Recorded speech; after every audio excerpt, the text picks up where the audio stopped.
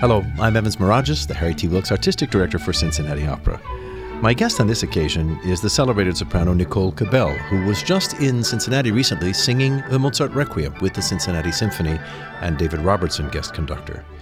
I've known Nicole since I walked into a cold and rather dreary rehearsal room at the Chicago Lyric Opera at the beginning of the 2000s when she was a member of the Young Artist program there. And on that day, everybody was sick.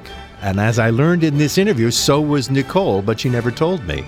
And that began a professional association that lasts to this day, which already counts 6 performances at Cincinnati Opera and another one to come in the 2019 season. Nicole and I talk about everything under the sun, her growing up in California, how important her mom has been in her career, and what it's like to be a teacher while you're still out in the field of battle being a celebrated soprano.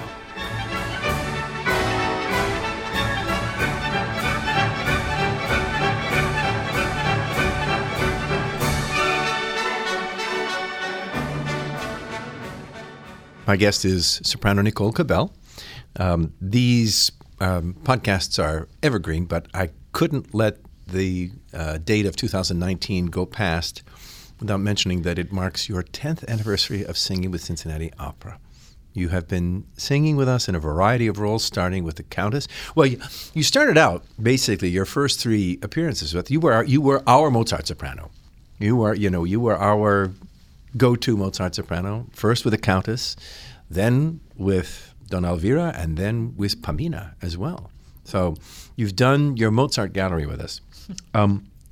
Nicole, I'd like to ask you to spin back a little bit and maybe talk about some of your very first, if not your very first encounter with the music of Mozart. Oh, okay. Well, first I have to say, I can't believe it's been 10 years. I honestly cannot. Don't we look fabulous? 10 years Evans, on? you look better every year I see you. It's not fair. Whatever you're drinking, I want to drink that. We Greeks moisturize from within. It's all that olive oil. That's right. Yeah, so Mozart actually came upon me by accident, I have to say.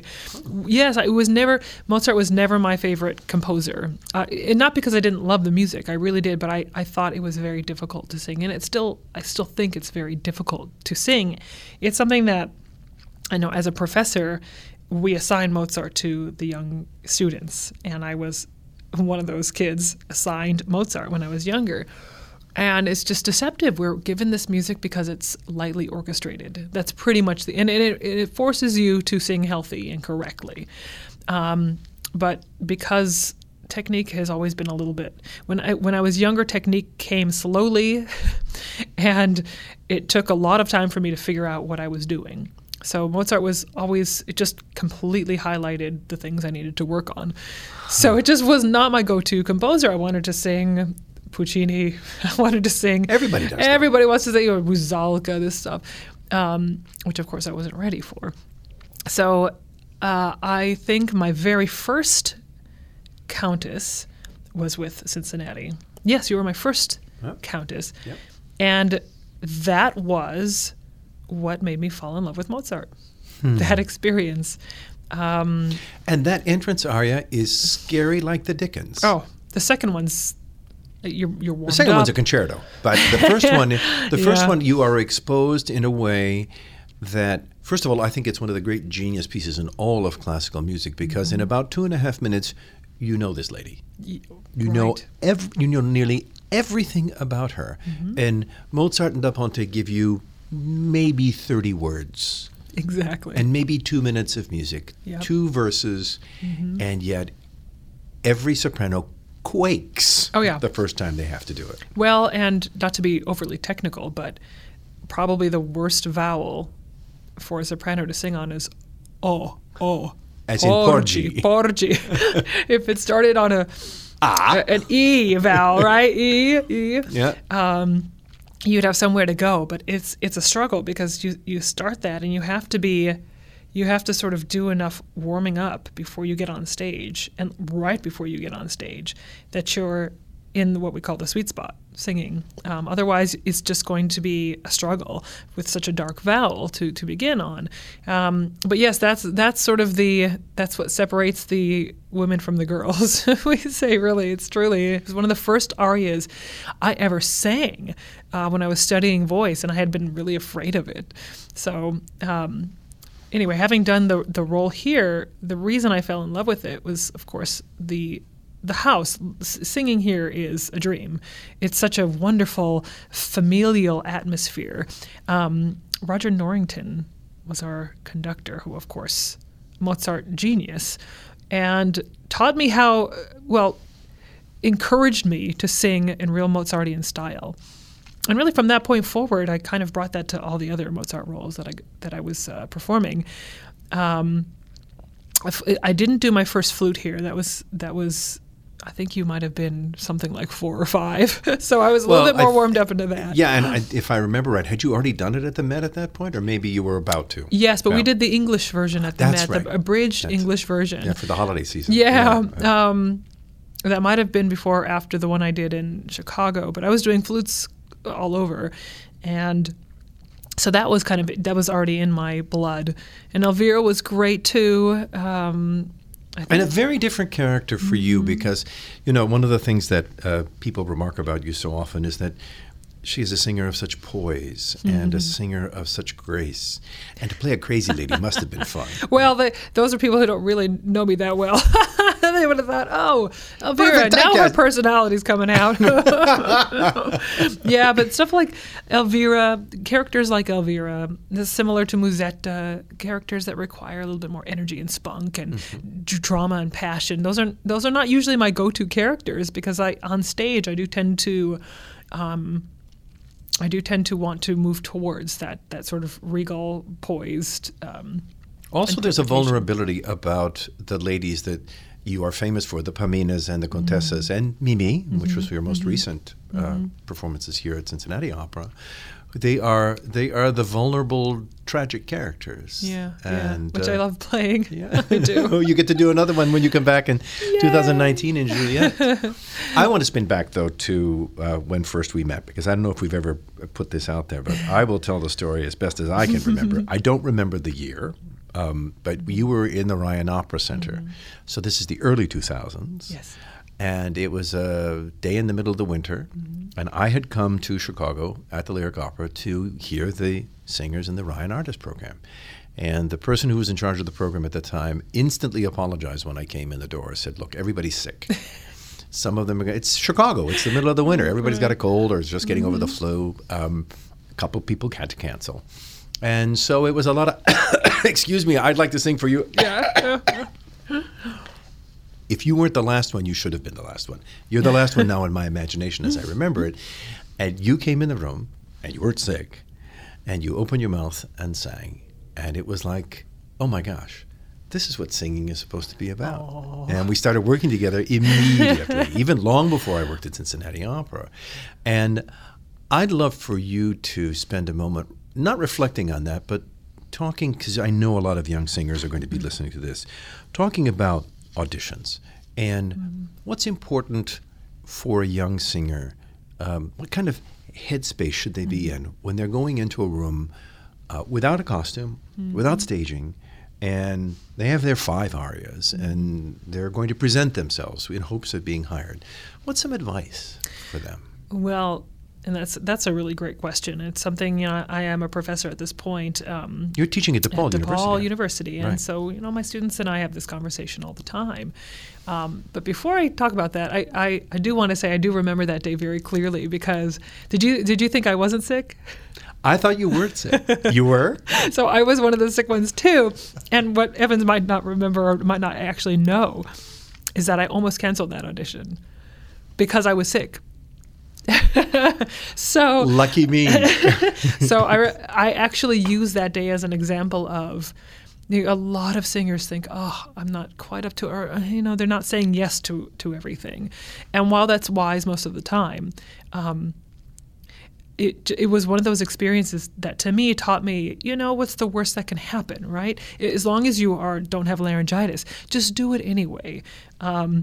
And lo and behold, I made a connection that has been one of the most important in my entire career. So in my life, really. Evans is an advisor to me, and just we've had a lot of fun together. Yes, that's for sure. He's fantastic. That's for sure. But back to the question, yes. Auditions, I think what happens is most of my students, and actually a lot of my peers, they will say that they hate auditions. Most people do not like auditions because it's very artificial. And they think that the people they are singing for are kind of looking for problems, and they want you to succeed. They want you to... They've come there to hire somebody. Exactly. Yeah, right. So they're not going to be purposefully trying to intimidate you or make you feel bad. This is the same for competitions. Everybody wants you to do well. But what I did and what I try to encourage my students to do is to treat these auditions like a fun, if you can, a fun and slightly relaxed performance. Because if it's a performance and you're sort of nervous about it because it's extremely important, then you're probably going to clam up and have a lot of tension. But if you just kind of relax about it and never be apologetic, and try not to be overly arrogant, of course, but just relax, and if you can, in that small space, the most important thing you can do sort of technically is envision yourself on a bigger stage. Most people sing for those small rooms, and so they hold back and they get tense. And believe me, I did too. But try to sing over the people you are singing for, as opposed to trying to fill the space between you and them. Try to sing over them to an imagined row of seats in a 2,000-seat house. That'll loosen you up too, in my opinion. But yeah. It'll also allow you to focus beyond the people sitting at a table. Oh yeah, absolutely. And which does look a little bit like the Spanish Inquisition, I have to admit. It's very intimidating. Yeah. There's nothing worse than people sitting right in front of you, but that's the only way to do it. It's the only way they're going to hear you unless you're at their house. But just take as much time as you need to get started, and when it's your time to sing, fully be in character and sing over the people you're singing for. At least that is what I think could be helpful, and it's what I've heard from people who've heard a lot of auditions, that they just want that. They want you to come out of your shell and just sing for a bigger house. I want a performance. When I am in a room looking to cast or looking to understand, a potential young singer, anyone can be taught to sing the notes and the rhythms and articulate the words. But the closer you get to a real performance, the more likely it is that I'm going to get excited about your work. Yeah. Absolutely. Communicate. Yeah. So how did you get to the Ryan Center? How did you become a young artist at the Lyric Opera Chicago? Now, 15, 16 years ago? Right. Yeah. So I was attending the Chautauqua Vocal Arts Institute, run by Marlena Mollis, and that's in upstate New York, and the late and extremely great Richard Perlman, who ran, at the time it was the Lyric Opera Center for American Artists, now is the Ryan Opera Center. He happened to be coming for a master class, and I was one of the singers chosen in the master class. I sang. I was last in the class, and seems how last is a good thing for you. Last is a good thing. Last is a good thing for a lot of people. Though I always like to go first when I'm singing in concerts, so get it out of the way. But yeah, I was the last that day, and to my astonishment, at the end of my singing, he said, "Well, I have nothing to say, and he addressed the audience and said, can you tell her all the things that she did well?" So I thought okay, this is a good sign. This guy runs the program. I want to sing for him when I'm good and ready, and he'll remember me now. And I was encouraged to sing a few days later for him because he was videotaping auditions. And I thought, well, not this year, of course. I don't want to sing for him this year. And it was one of those situations where I said, well, okay, what's the worst that can happen? He'll say, no, I want to hear you the following year. You did great in the class, but let's hear you in another year. So I did the video audition. Lo and behold, I got to the finals from the video audition. And at the time, Stacy Tappan and Aaron Wall, who are having wonderful careers, were also in that program. And I thought they would only take 2 sopranos. And those 2 were in their first year, and they were rolling over to their second year. So I remember after I sang, I had my little pencil and paper with all the names of the people, all the returning and the current auditionees. You'd done your homework. Oh yeah. Well, they gave us the sheets, and so we were looking at the names, and so the returning singers will be Stacey Tappan, Aaron Wall, and then my pencil went down to the mezzos because, of course, they didn't have any more slots for sopranos. And when they called my name, I swear to God, I almost dropped the pencil. I was in complete shock and managed to get myself out of the chair and go up to the front, and I'm actually, when you remember those things, you kind of feel that same little bit of shock. And so I think I'm still a little surprised that they took me all those years ago. Hey, are you a little bit surprised also that you wound up being a classical singer in the first place? I'm a little bit surprised, but not at the same time, because what happened was when I was young, I was playing flute in the junior high school band. Oh. I went to high school, and I assumed that there would be an orchestra, and there wasn't. There was only marching band, and so I wasn't really in the mood to join the marching band. A diva from the age of 16. Yeah, exactly. No marching for this diva flutist. does not play flute in the marching band. Said in your best diva voice. The truth was I was very uncoordinated, so I couldn't march and play at the same time. Me too. I couldn't do Really? 8 to 5 to save my life. That's why I eventually became the announcer for the marching band, because there you I go. was tripping all over myself on the field. Great mind / talents, right? Exactly. That's the hope. Yeah, I dropped out because I wasn't any good at that. And so my mother encouraged me to sing. And I joined the chorus at my school, the little chamber choir at my school. And I was singing jazz and musical theater. And really, I was trying to sing this stuff well, but what was coming out was just this operatic sound, much as I might have really enjoyed singing the other music, and I did. So it wasn't maybe 5 weeks in to lessons with somebody who was teaching me Miss Saigon and Cats that she said, I'm sending you on to my teachers, and they teach opera. Huh. And I thought, well, okay, opera, whatever this is. I can't even hit a E flat on the staff, but if you say so. And it was just it just happened really fast. And I remember just trying to catch up with it. I was being thrown these classical songs and opera arias, and I didn't understand the language. I didn't really understand any of it. I'd never heard opera, really.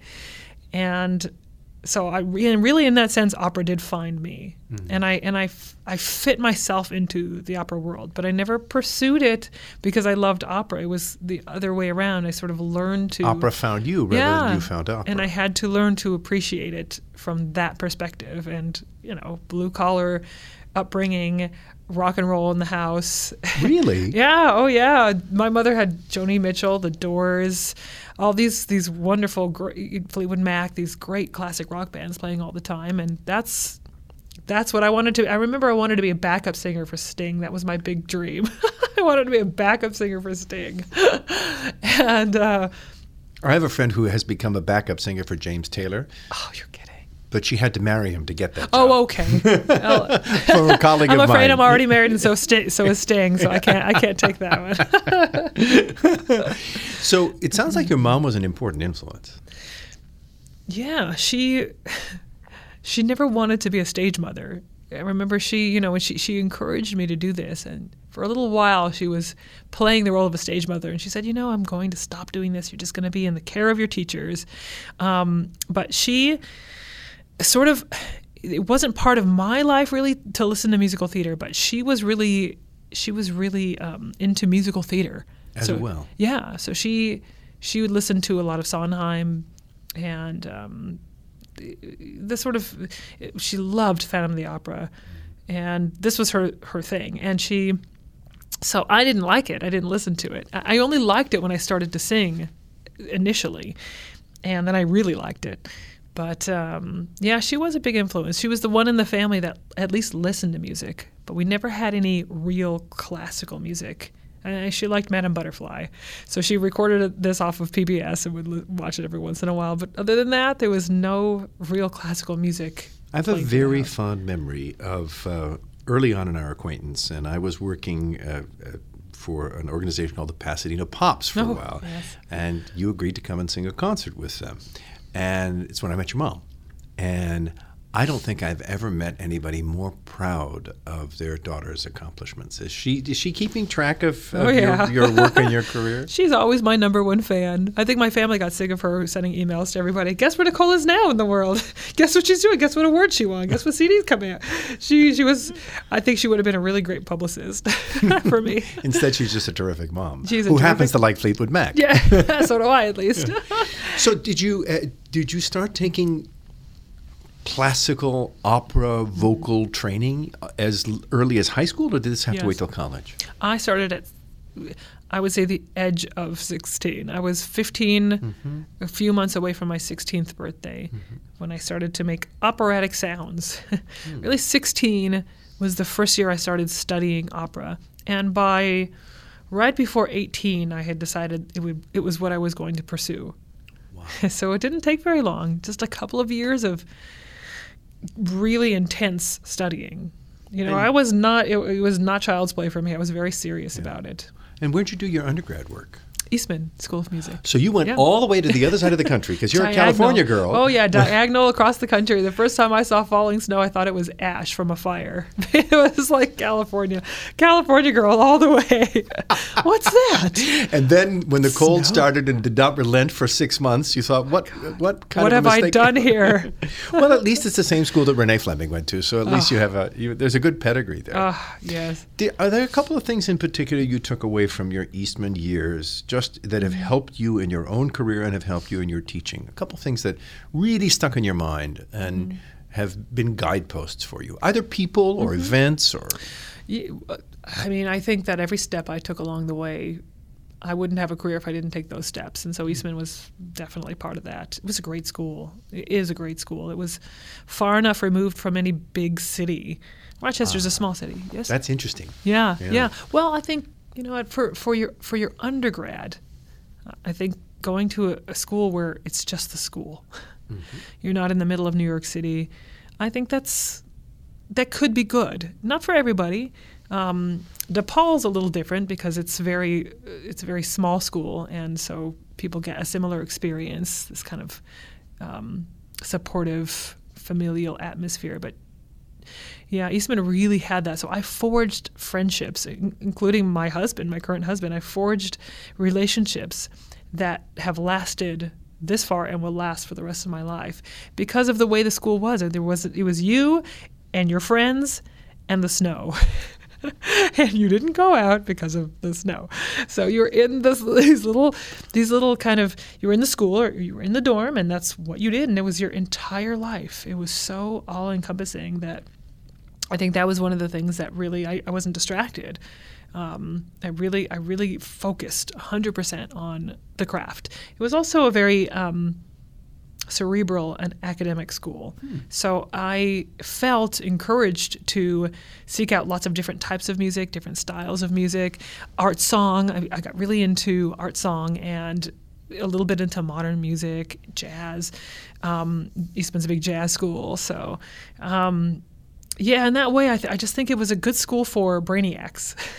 It's not a school for people who just want to go and have an operatic career at 21 years old. It's a marinating school. It's also about training the complete musician. Absolutely, and the complete person. Yeah, there's just, again, there's no.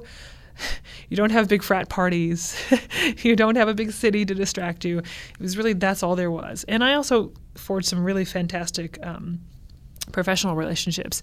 Benton Hass, for instance, who runs this summer program that I've taught at for the last 4 or 5 years, Si Parla Si Canta, and he's, of course, a legend, conductor and coach, and so he was one of those people that remembered me and hired me on, and later in life, these contacts. I run into people in the business all the time that are Eastman grads. And once you find out you're an Eastman person, it's like one huge sorority or fraternity in that people, okay, you're part of the family. Yeah, there are a couple of schools. Oberlin is a little bit like that as well. Obies are everywhere, and Eastman people are everywhere. Everywhere. Yeah. Obies have a tendency to be more instrumentalists than singers, but really? And you find them in every place you go. Yeah. And those formative years, as you say, when it's just you and your colleagues, students, and the snow.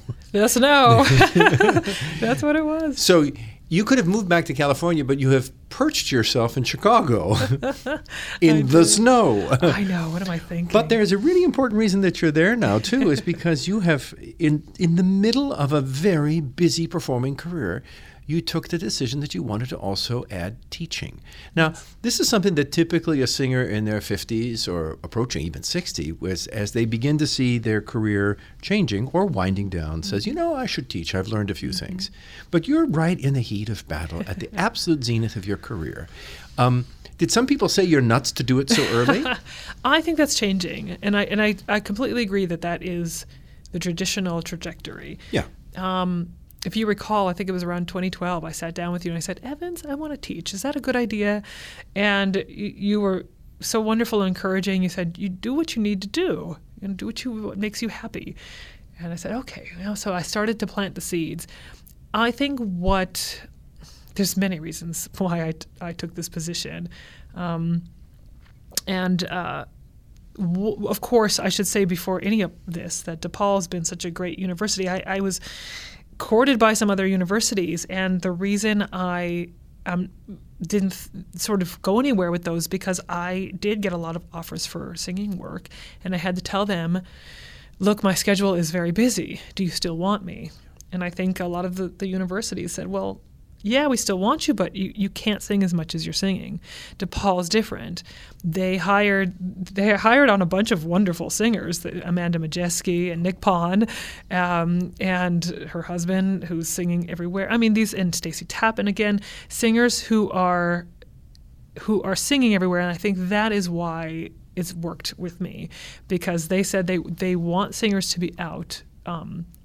We advertise for the school, right? We are. You're the best advertisement the school could have. Well, truly, and we're recruiting by being on stage, and so that's the kind of that's the direction that they're going in. It's the same thing I think that Indiana University is thinking, is get the names of the singers in the faculty, and that helps. And we're all very passionate about teaching. It's not just a name. They make sure that everybody that's there really wants to do this. And so we do, and we're there. We're just singing a lot. I think I was interested in teaching because it's a very tangible, gratifying experience. I have a lot of opinions about... No. A soprano with a lot of opinions? A lot of opinions. What a surprise. A lot of opinions about how singers should be taking care of themselves, how they should be taught to sing, what repertoire they should be focusing on, and how they should be carefully guided into this career and not sort of thrown into the deep end of the pool. And they have to be carefully molded. And so I've always been eager to do that. I started doing master classes, and you see this immediate effect when you tell them to do something, when you ask them to do something, and you see that their eyes get big. Like, oh, that feels so easy. I never thought I could do that. And you think, oh, that's so gratifying. It's a form of giving back, almost. And again, I didn't sort of intend to do it full time. But I took a position at Roosevelt University, kind of coming in and coaching. It's also in Chicago. Coaching didn't have any permanent students. And then I started to get courted by universities. And again, it was like, well, I didn't really feel like it was time to be full-time. But the universities that came courting, I went and applied anyway, because I thought, well, this is something I eventually want, and maybe they'll be willing to work with me. And DePaul was. They were willing to work with me in letting me be gone as much as I have been. And I eventually will slow down because it's important for me also to have that balance in life. Not yet, please. Well, it keeps you home enough that you can have real relationships, and you can see your friends and see your family, and your husband can get a job. He doesn't have to travel with you everywhere. These are parts of life. It's not just all about singing. And I think I've done enough in my career that I can feel happy enough slowing down a little bit and kind of being more balanced. And perhaps being a little more choosy in the things that you do, Absolutely. roles and engagements that are gratifying musically as well as not just to be another place Yep. to say, I have sung X role. Yep, in order to pay the bills. You're doing things because there's an artistic purpose for it. And speaking of coming to a place where this will be in the summer of 2019, your 6th appearance, your 10th anniversary with the company. And it's a role with which you are particularly identified, Juliet in Romeo and Juliet. You've sung it lots of places. You sang in Paris, if I remember right. Yes? I didn't do it in Paris. No. I sang it in Berlin. Berlin, I sang it, yes. Yeah. It's one of my favorite roles. How did you encounter the role first? I mean, you obviously had to learn it, but are there things about assimilating this character into your repertoire that you have found particularly gratifying? Sure. Well, she's so many things. First, I'll say I did this for the first time in 2006, and it was Frederick Antoon was my tenor. Is your tenor in here in Cincinnati? Yeah, so it's a reunion, and I didn't plan that, by the way, and I didn't know it. I must just be clairvoyant. Yeah, you are. But that was, that would be 13 years ago. Yep. And I'd always sung the aria, the big famous aria Je veux vivre, which all the sopranos know and they all sing.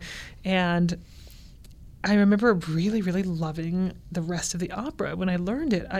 It's an opera that kind of brings you. It's like Traviata without the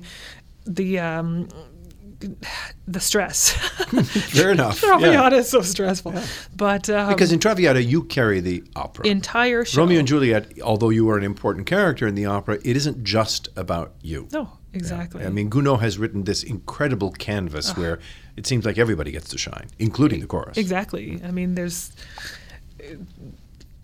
certainly Romeo carries half the show. Yeah.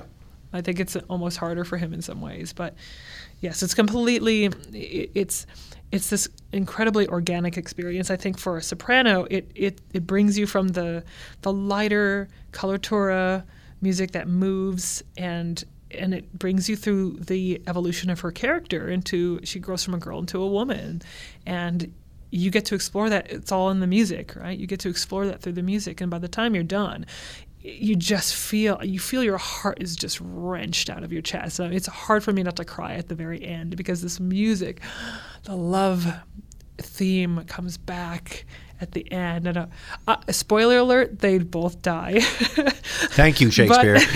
But as they're dying, that love music comes back, and you think, oh, it's so tragic, but it's also so beautiful because this music is their love music. They're going into the afterlife together. And so it's tragic, but it's beautiful. And I don't feel a lot of operas the way I feel the Romeo and Juliet. Maybe I'm schmaltzy, and the music maybe is just so gorgeous. It's just such a gorgeous music. You're not schmaltzy. You're a true romantic. Yeah, I think that's what it is. But I just really respond to that. And the progression of the music is written so brilliantly. I don't get fatigued in the way I do with some of the other operas because of the Gounod's writing, or maybe just the French style suits me. But have you looked at the other heroine? Have you looked at Faust, Marguerite? I never have been offered that. I think it is typically offered to a really bigger voice, but I'm starting to look at that as a role that I want to sing. It's on my short list of the roles that I haven't done that I'd like to do. That you'd like to do.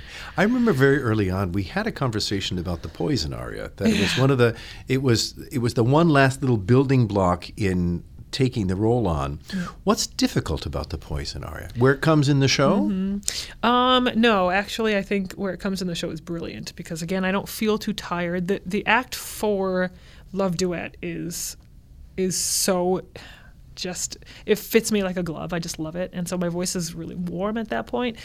I think it can be difficult because of some of the tessitura, some of the sustained tessitura. And depending on what house you're singing it in and who's conducting, it could be easy or it could be really hard. And I've gotten through it, of course, all times. I did it in Atlanta a couple of years ago. And it was, I wouldn't say it was easy, but it was cake compared to a time that I had done before. And and I know that was my conductor. So it'll be easy this summer. Oh, too. I'm sure. It's but it just has very high sustained singing, and you don't get a lot of time to breathe.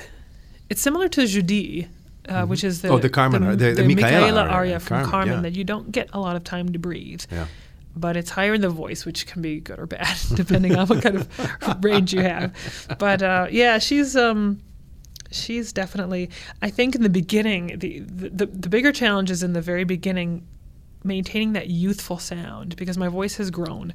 It's gotten bigger, and it's gotten lower. So it's a bit of work to get it back up to that higher tessitura, but it's really good for singers to have that challenge constantly. Well, a good example probably for you, and I would imagine you've heard this, is Morella Freni was about your age when she made the recording, and she talked about it in an interview many years later about how she hesitated, but then she said, but it's good for me to oblige myself to bring that lightness back into my voice, even after I've gone on to sing heavier roles, because it keeps you healthy. Oh, when I just spent 3 months doing Bess in Porgy and Bess, and I tried to pick up some other music right afterwards, and I just thought, this is crazy. I can't sing this anymore. And I thought, no, just give it some time. But if you don't do that, if you only sing the big stuff, big roll followed by big roll followed by big roll, then after a while you sort of get out of shape to do the lighter stuff. So it's like having the wrong kind of exercise pattern. Yeah. It's the muscle confusion. You have to do a little bit of that with singing. With singing as well. You have to come back to Mozart. The Mozart Requiem we just did. Okay, that's how you sing, high light singing. That's how it's done. Took me a few days, but back to normal. Sounded just fine. But another not off the beaten path, but so you're famous for what I call shy violets and tragic heroines, but you also have an unexpected, I think for some people, gift for comedy. Musetta, early on in your career, of course, she's not necessarily comedic, but she has to be a coquette. Right. But you created Rosalinda for Cincinnati Opera in Fledermaus. What was it like doing comedy? Did you enjoy it? You were fantastic at it. I love that you said that I have a gift for it, because I always think that's the hardest thing for me to pull off. Why so? Because you did a beautiful job. Well, we had a great director, and it's. I think I'm actually, people who know me know that I'm really goofy. I'm a really goofy, silly person. And I try to be very professional most of the time, because you're an opera singer, right? But isn't it fun to be goofy and silly once in a while? Well, that's how most people that say, okay, you're completely different off the stage than you are on the stage, I say, okay, good. Those who know that know me. So I think if I'm given the opportunity to do that, I can be a really funny person. But I think what's so scary about that is unless it's encouraged, then I never take the chance. Some people can be very funny and they just don't care if people don't laugh at them, or with them rather. Mm-hmm. But I still have that shy girl from junior high school in me, that I have to feel the room first before I do anything that stretches me beyond kind of this poised persona. And so doing a comedic role like that is an opportunity, especially if I'm directed. Then I have a skeleton to work with, and now I can start bringing my personality through. I remember I did the Rooster in The Cunning Little Vixen at the Chicago Lyric Opera back in 2002, and everybody said, "You're so funny," and I said, "Well, okay, but that's my director. But I think maybe I think I can be funny. I just have to, again, be given permission and direction to do so." Well, right, and on a side note, that is given. A lot of kids want to sing, for instance, and they just need permission. They're secretly saying, "Somebody please ask me to sing." And so that's the same thing. A lot of people have these little hidden talents and hidden abilities, and if somebody asks them to do it, if somebody makes a safe space for them to do it, they can do it. And that's kind of the way it is with me in comedy, at least. I just need a safe space, and then I'm good. Safe space. Let's talk about the teaching room. That has to be a safe space. So I'm a nervous young singer coming in for my first lesson with Professor Cabell. What's your procedure for me in my first lesson? Well, I do tell them all. I said, first of all, this is a safe space, so whatever silly things I'm going to have you do, just know that there's no judgment. You can crack on all your notes. You can sing flat. You can do whatever you need to do. You know, you're going to be rolling on a medicine ball and doing all kinds of funny things in this lesson. So, you know, if you need to cry, whatever you need to do, you can do. This is a safe space. I give them the whole spiel. It's really important to do all your talking in the first lesson. You know, you tell them what your concept is for breathing. You tell them how you want them to feel the sound, the resonance in their voice, and talk about tension release. And I ask them a lot about themselves and what they kind of want out of the career and out of singing. And then we just make sounds. And we just get the sounds out. And a lot of them are really nervous. I think a lot of them, I'm at the collegiate level, so they have been singing.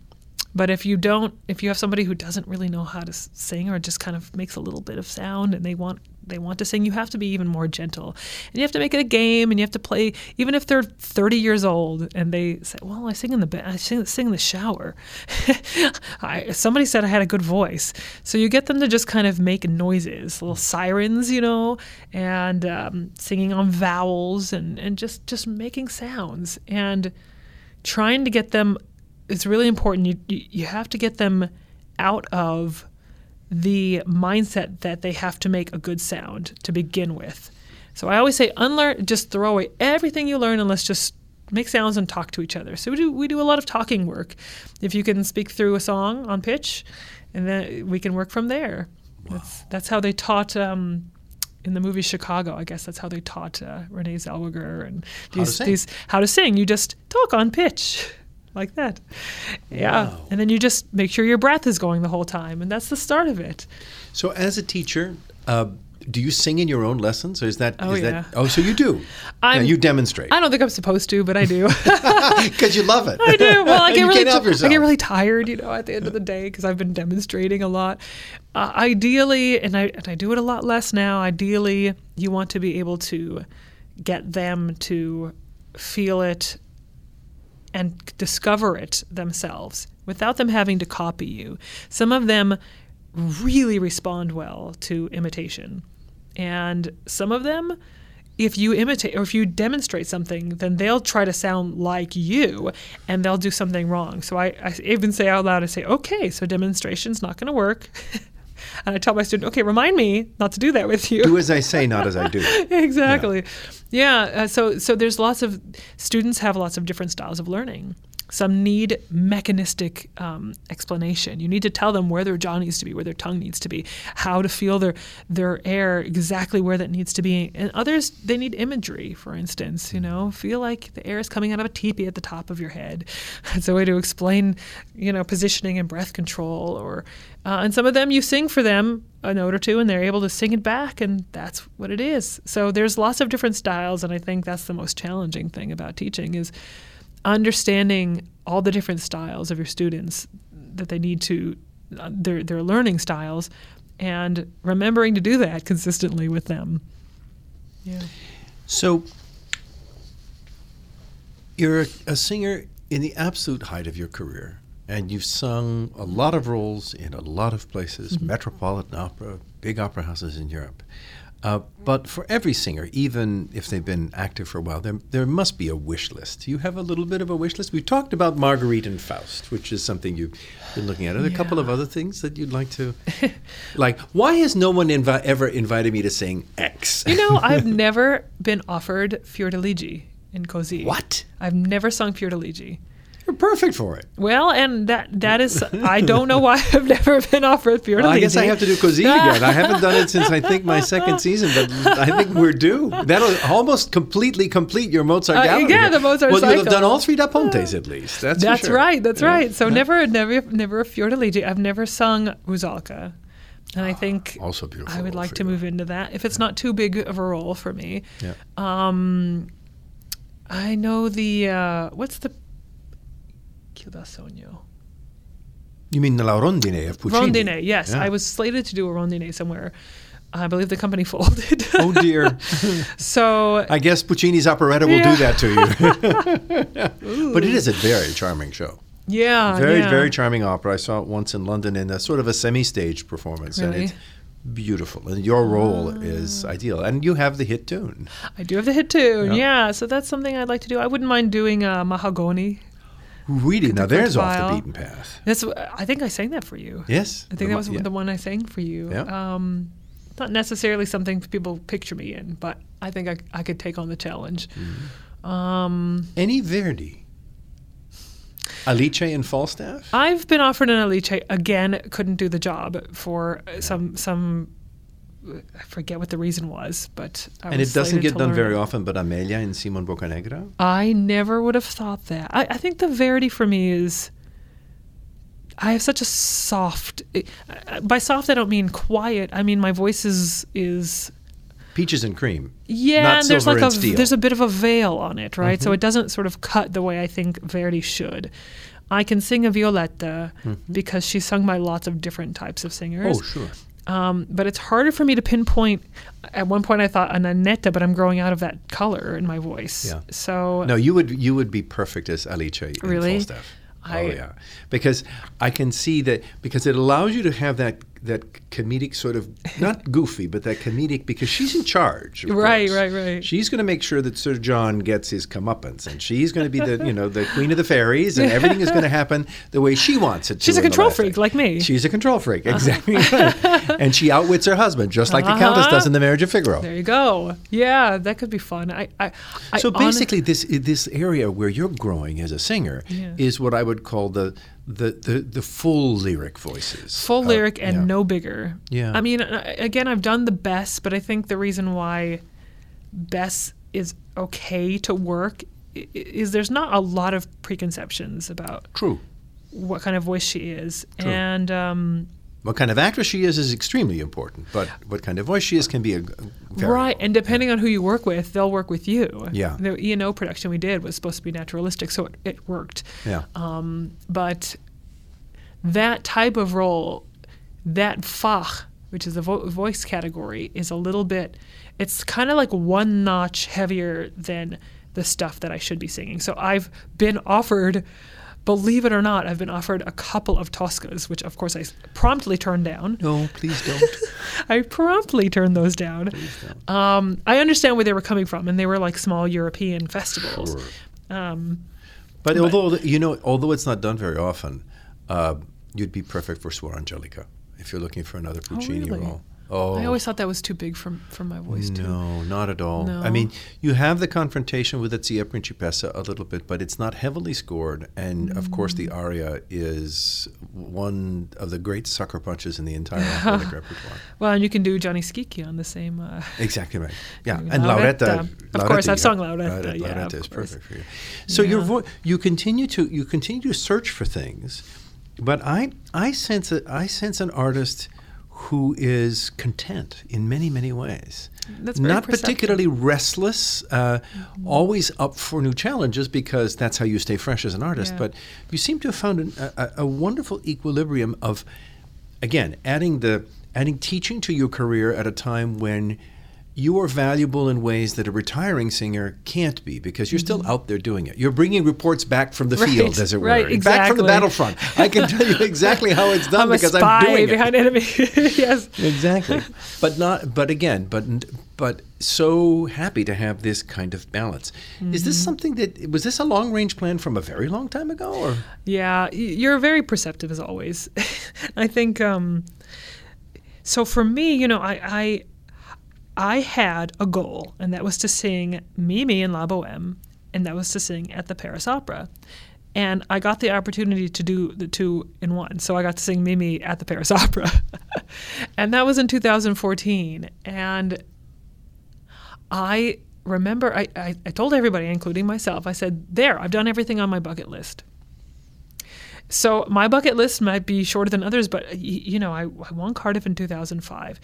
And I think I had, in that nearly 10 years between 5 and 14, a career that could have been stretched out to 20 years. I mean, it was constant. I was learning 5 new roles a year.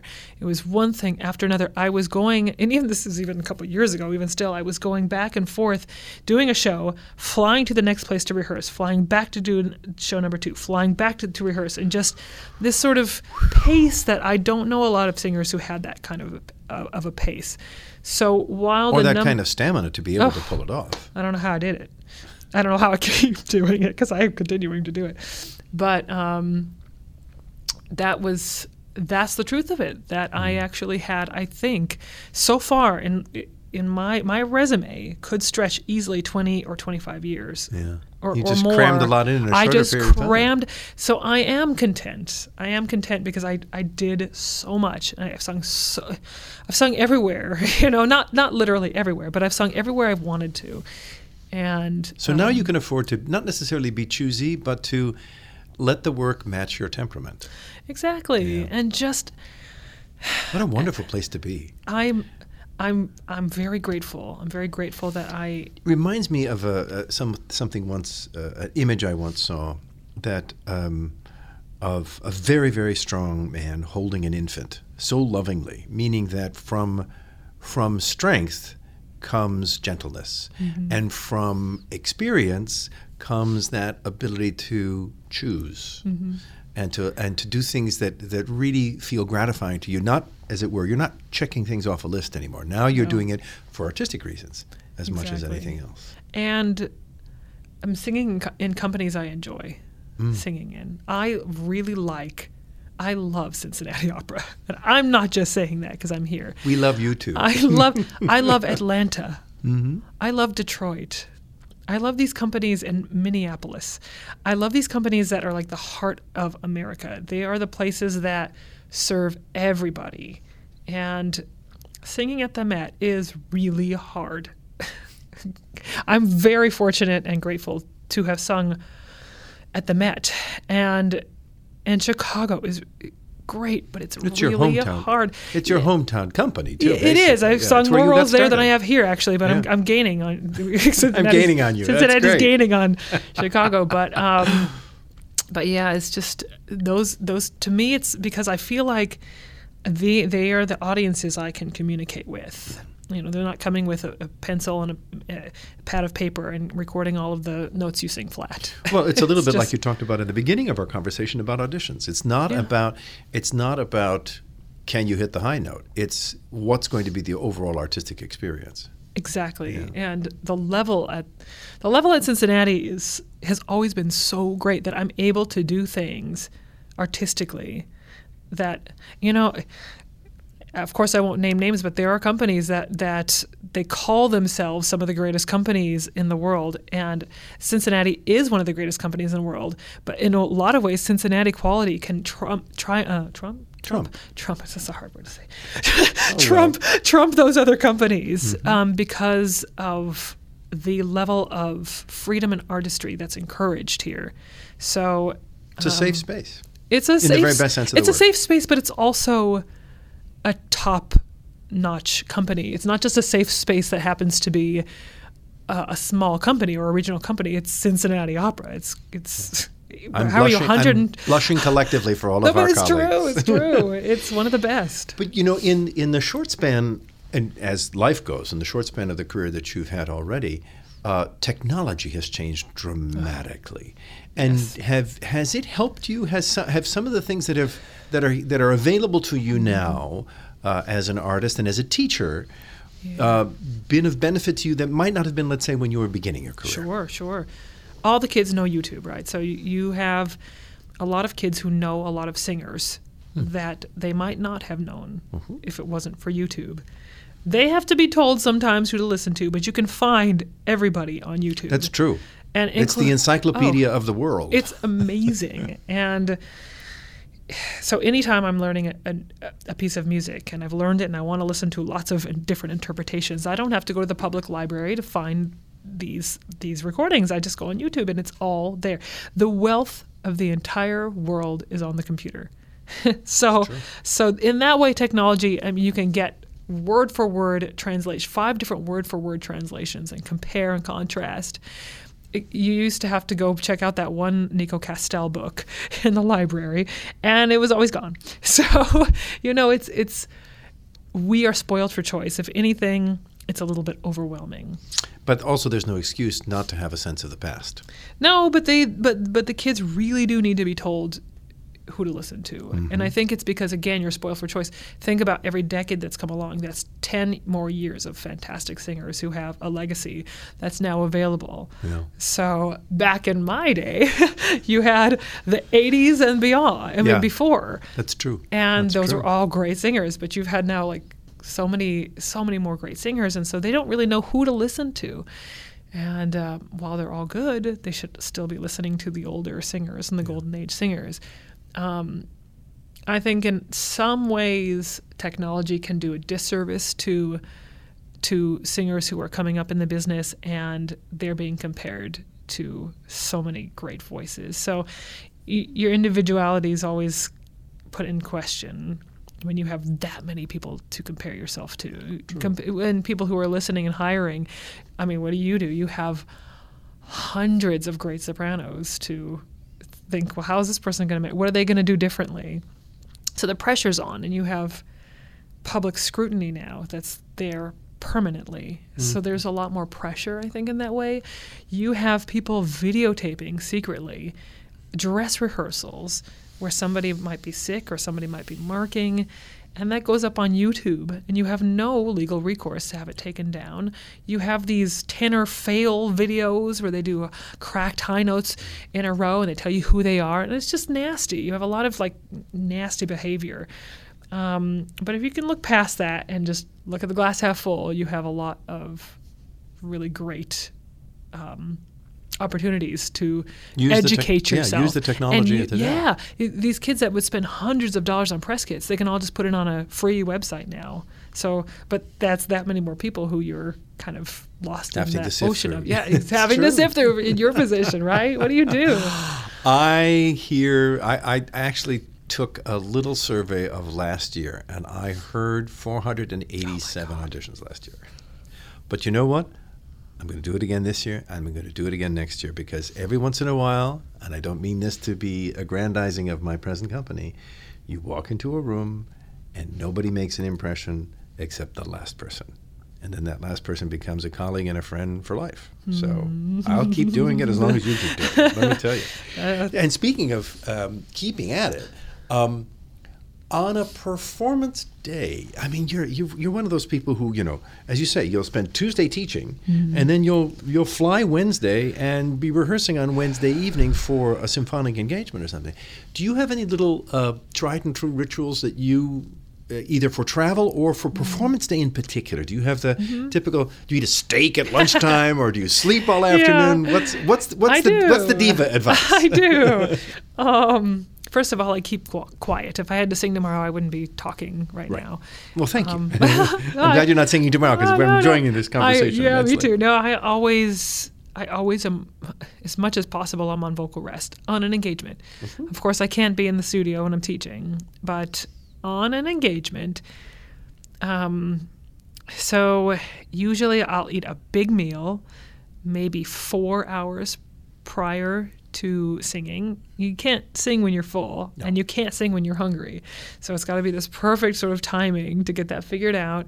And I'll stay very hydrated. Hopefully have a humidifier going. I try not to be too obsessive and pedantic about the routine, because sometimes it doesn't work. None of that stuff. Eating late at night, you can get acid reflux. So I just try not to do that.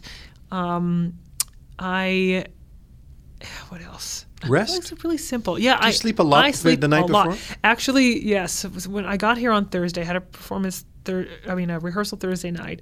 Friday, I slept really late, and then I napped for 2 hours. And then same thing the next day. Slept really late and napped for 2 hours. So I think I get an excessive amount of sleep. The day of a show, usually what I'll do is, I know some singers who work out. I get too tired if I do that. So I kind of like just stay in bed and order room service, or I might go out for like one meal. But what I like to feel when I get on stage is restless. I like to feel like, oh my God, I need to run around the block or something. I'm so bored. Get me on that stage. I don't like to feel tired in any way. So I will actually starve myself of activity until I get on stage. And then It's like the horse getting ready for the race. Yeah. Kept in the stall and Yep. kind of limited view, and then you see the field. That's exactly right. And I won't do anything that takes any kind of brain power. So I'll just watch TV and play like a little video game. I try not to study music, especially if I have a performance that I have to be memorized for. I try not to study any music. It's just any other music, in other words. Other you're not working on the next role the day of a Exactly. performance No, of no, no. Don Elvira. No. Unless I much- have to. I used to have to do that. Yeah. It was hard. And then you get up there and you think, what opera am I singing? So, Well, supposedly Dame Joan Sutherland, because she sang so much of this bel canto repertoire with interchangeable melodies and texts, would get up and start to sing the text no. from Sonnambula to an aria from I heard Puritani. that. Nobody would know except her and her husband, who was in the Yeah. pit. So Yep. yes, it Yep. has pitfalls. Yep, a famous countertenor told me the same thing. He's like, I'm singing I'm learning 2 Handel operas and I'm performing one. And he's like, I'm just starting to switch up the recitative. I go, no, how do you do that? So concentrate. Impossible. Yeah, impossible. It seems still as it were, in the high noon of your career, as I said a little bit earlier, you are balanced and content, but you're also very focused. And it sounds like you've always been pretty focused. You're not someone easily distracted by the shiny object when it comes to your work. Yeah. Did that come early? Yes, I was, I don't know, maybe a bit of a, well, it depended. If it was a subject I enjoyed, then I was very dedicated to it. I have to admit, if it was a subject I wasn't that into, I was probably a good con artist. Excuse me, con artist. Oh yeah. Oh my gosh. Yes. So the subjects I was really into, of course, the right brain stuff. Yeah. Just I wanted to be a writer, so I would just submit like 50 pages when they asked for 10, and I was just over the top. It was too much. My teachers probably hated me. Overachiever. And then when it came to math and science, I would pretend like I basically would do the bare minimum to get by. And when I say a con artist, I just mean like, if I could get through with like an extra credit assignment to just bump my grade up to where it needed to be. And I never got less than a B, of course. But Because you're enough of an achiever in the first place. Yeah. Over not achieving is getting a B, But yeah, so that's and I would say that's probably followed me through life. If it's something like taxes or something I just hate, I just do the bare minimum I need to do in life. But if it's something I'm really into, You go for I it. live in that world, and it's a good thing. It's a good thing, and it gives you balance. I think if you were really a perfectionist about everything in life, you probably would burn out very fast. So I just pick and choose my focus. And I've always been. When I was 16, 17, I was so focused on singing. I read a lot of the autobiographies of opera singers and listen to recordings all the time. You're a real music nerd. I was a real music nerd. I'm less of a music nerd now. I think I've learned so many roles and I know so much I can relax a little bit. But there are certain things that I have to admit, I've never learned to play piano. And because that to me it's extremely important, I know in retrospect, but I'm 41 now. It's like, okay, I've gotten by without having to play the piano, so I do the bare minimum. But as you said before, though, for those things that are important to you in your career and in your own life, you have focus, you have energy. It's a little bit about any artist, as you say, can't be all things to all people, because then you're really only doing half the job. Absolutely. We only have a certain amount of, as it were, psychic energy. Yeah. Better to apply it, and maybe surround yourself with people who like to do taxes. Pay people to do that. I told my husband. My husband says, you should learn to do a bunch of things that, yourself. Learn how to fix this. Learn how to paint that. And I said, well, or work hard so that someone pay else can somebody buy else to do it. Yeah. Oh. Nicole, thank you so much. We end every one of these conversations with the same set of somewhat silly but delightful questions. So the people who are listening can get a sort of a level set of what all sorts of people think about certain things having to do with Cincinnati and also having to do with our conversation. So I'm going to start. What do you usually have for breakfast? These days, nothing. I'm trying to do intermittent fasting. And when I don't, I have a breakfast that my husband makes, which is an egg scramble and hash browns. It's amazing. Oh, lovely. It's amazing. How do you deal with stress? Oh, shop, go to Disneyland, watch TV. Shop, Disneyland, TV. Those are all very good pastimes. Who is, if not your most important mentor, one of your most important mentors in your career? Besides you? You're very seriously sweet. You, Evans. Well, you are one of my most important mentors. My other one's my manager, Michael Bench-Tritt, Columbia artist. Michael's a good man, too. He sure is. And boy, what he doesn't know about music is not worth learning. Oh, my God. That's for sure. What are you reading? I'm reading the latest Ken Follett novel. Ooh. Gosh, I can't remember what it's called. Well, there are so many of them. You are to be forgiven. But you're forgiven the immediate title. It's the third in the trilogy, the medieval trilogy. Oh, okay. So the first one was Pillars of the Earth, and then it was World Without End. So I'm reading the third one, and it's on my Kindle, so I don't have the cover on my brain. So it's the third one. You've talked a little bit about this already, but are there TV series or podcasts that you enjoy in particular? TV series? Outlander. I also really like The Good Place. That's my new favorite. Yeah. Are there apps on your phone that you find particularly useful in any area? Kindle and the Disneyland Wait Times app. Because I can't go there. You are kind of obsessed with Disneyland. I am. I can't go there every day, so sometimes I just like to find out how long the wait for Pirates of the Caribbean is. You've been to Cincinnati a lot, and I know you do eat out from time to time. Have you developed a favorite or two over the years? I have not. Isn't that terrible? But you just have to keep coming back until you get one. I cook all the time. No, I'll have an answer for you in the summer. Very good. I'm sure you've gotten a lot of career advice from a lot of people, but can you remember something in particular in the past that has stuck with you? Piece of advice, a little homily, a little something that someone said. Always make sure you ... Yeah. Or turn it around. Yes. What career advice do you give your students? Well, I'll take some really random advice that actually is really great from Joyce DiDonato when I was doing the Cappelletti with her. She said everything's in the eyes.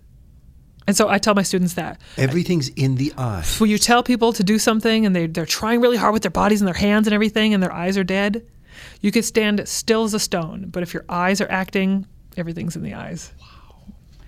Do you have a favorite musician outside of classical music? Stevie Nicks. Last but not least, what's your elevator speech or approach to try and convince someone to give opera a try for the first time? Try to give opera a try. To go to the opera? Mm-hmm. Yeah. Oh. Besides come see me. Yeah. If you've ever watched a foreign movie that you've enjoyed, then you will love the opera. Perfect. Thank you, Nicole Cabell, so much. We have had 10 years of enjoying you as an artist with us in Cincinnati Opera, and we look forward to at least another decade to come. Likewise. Love you guys.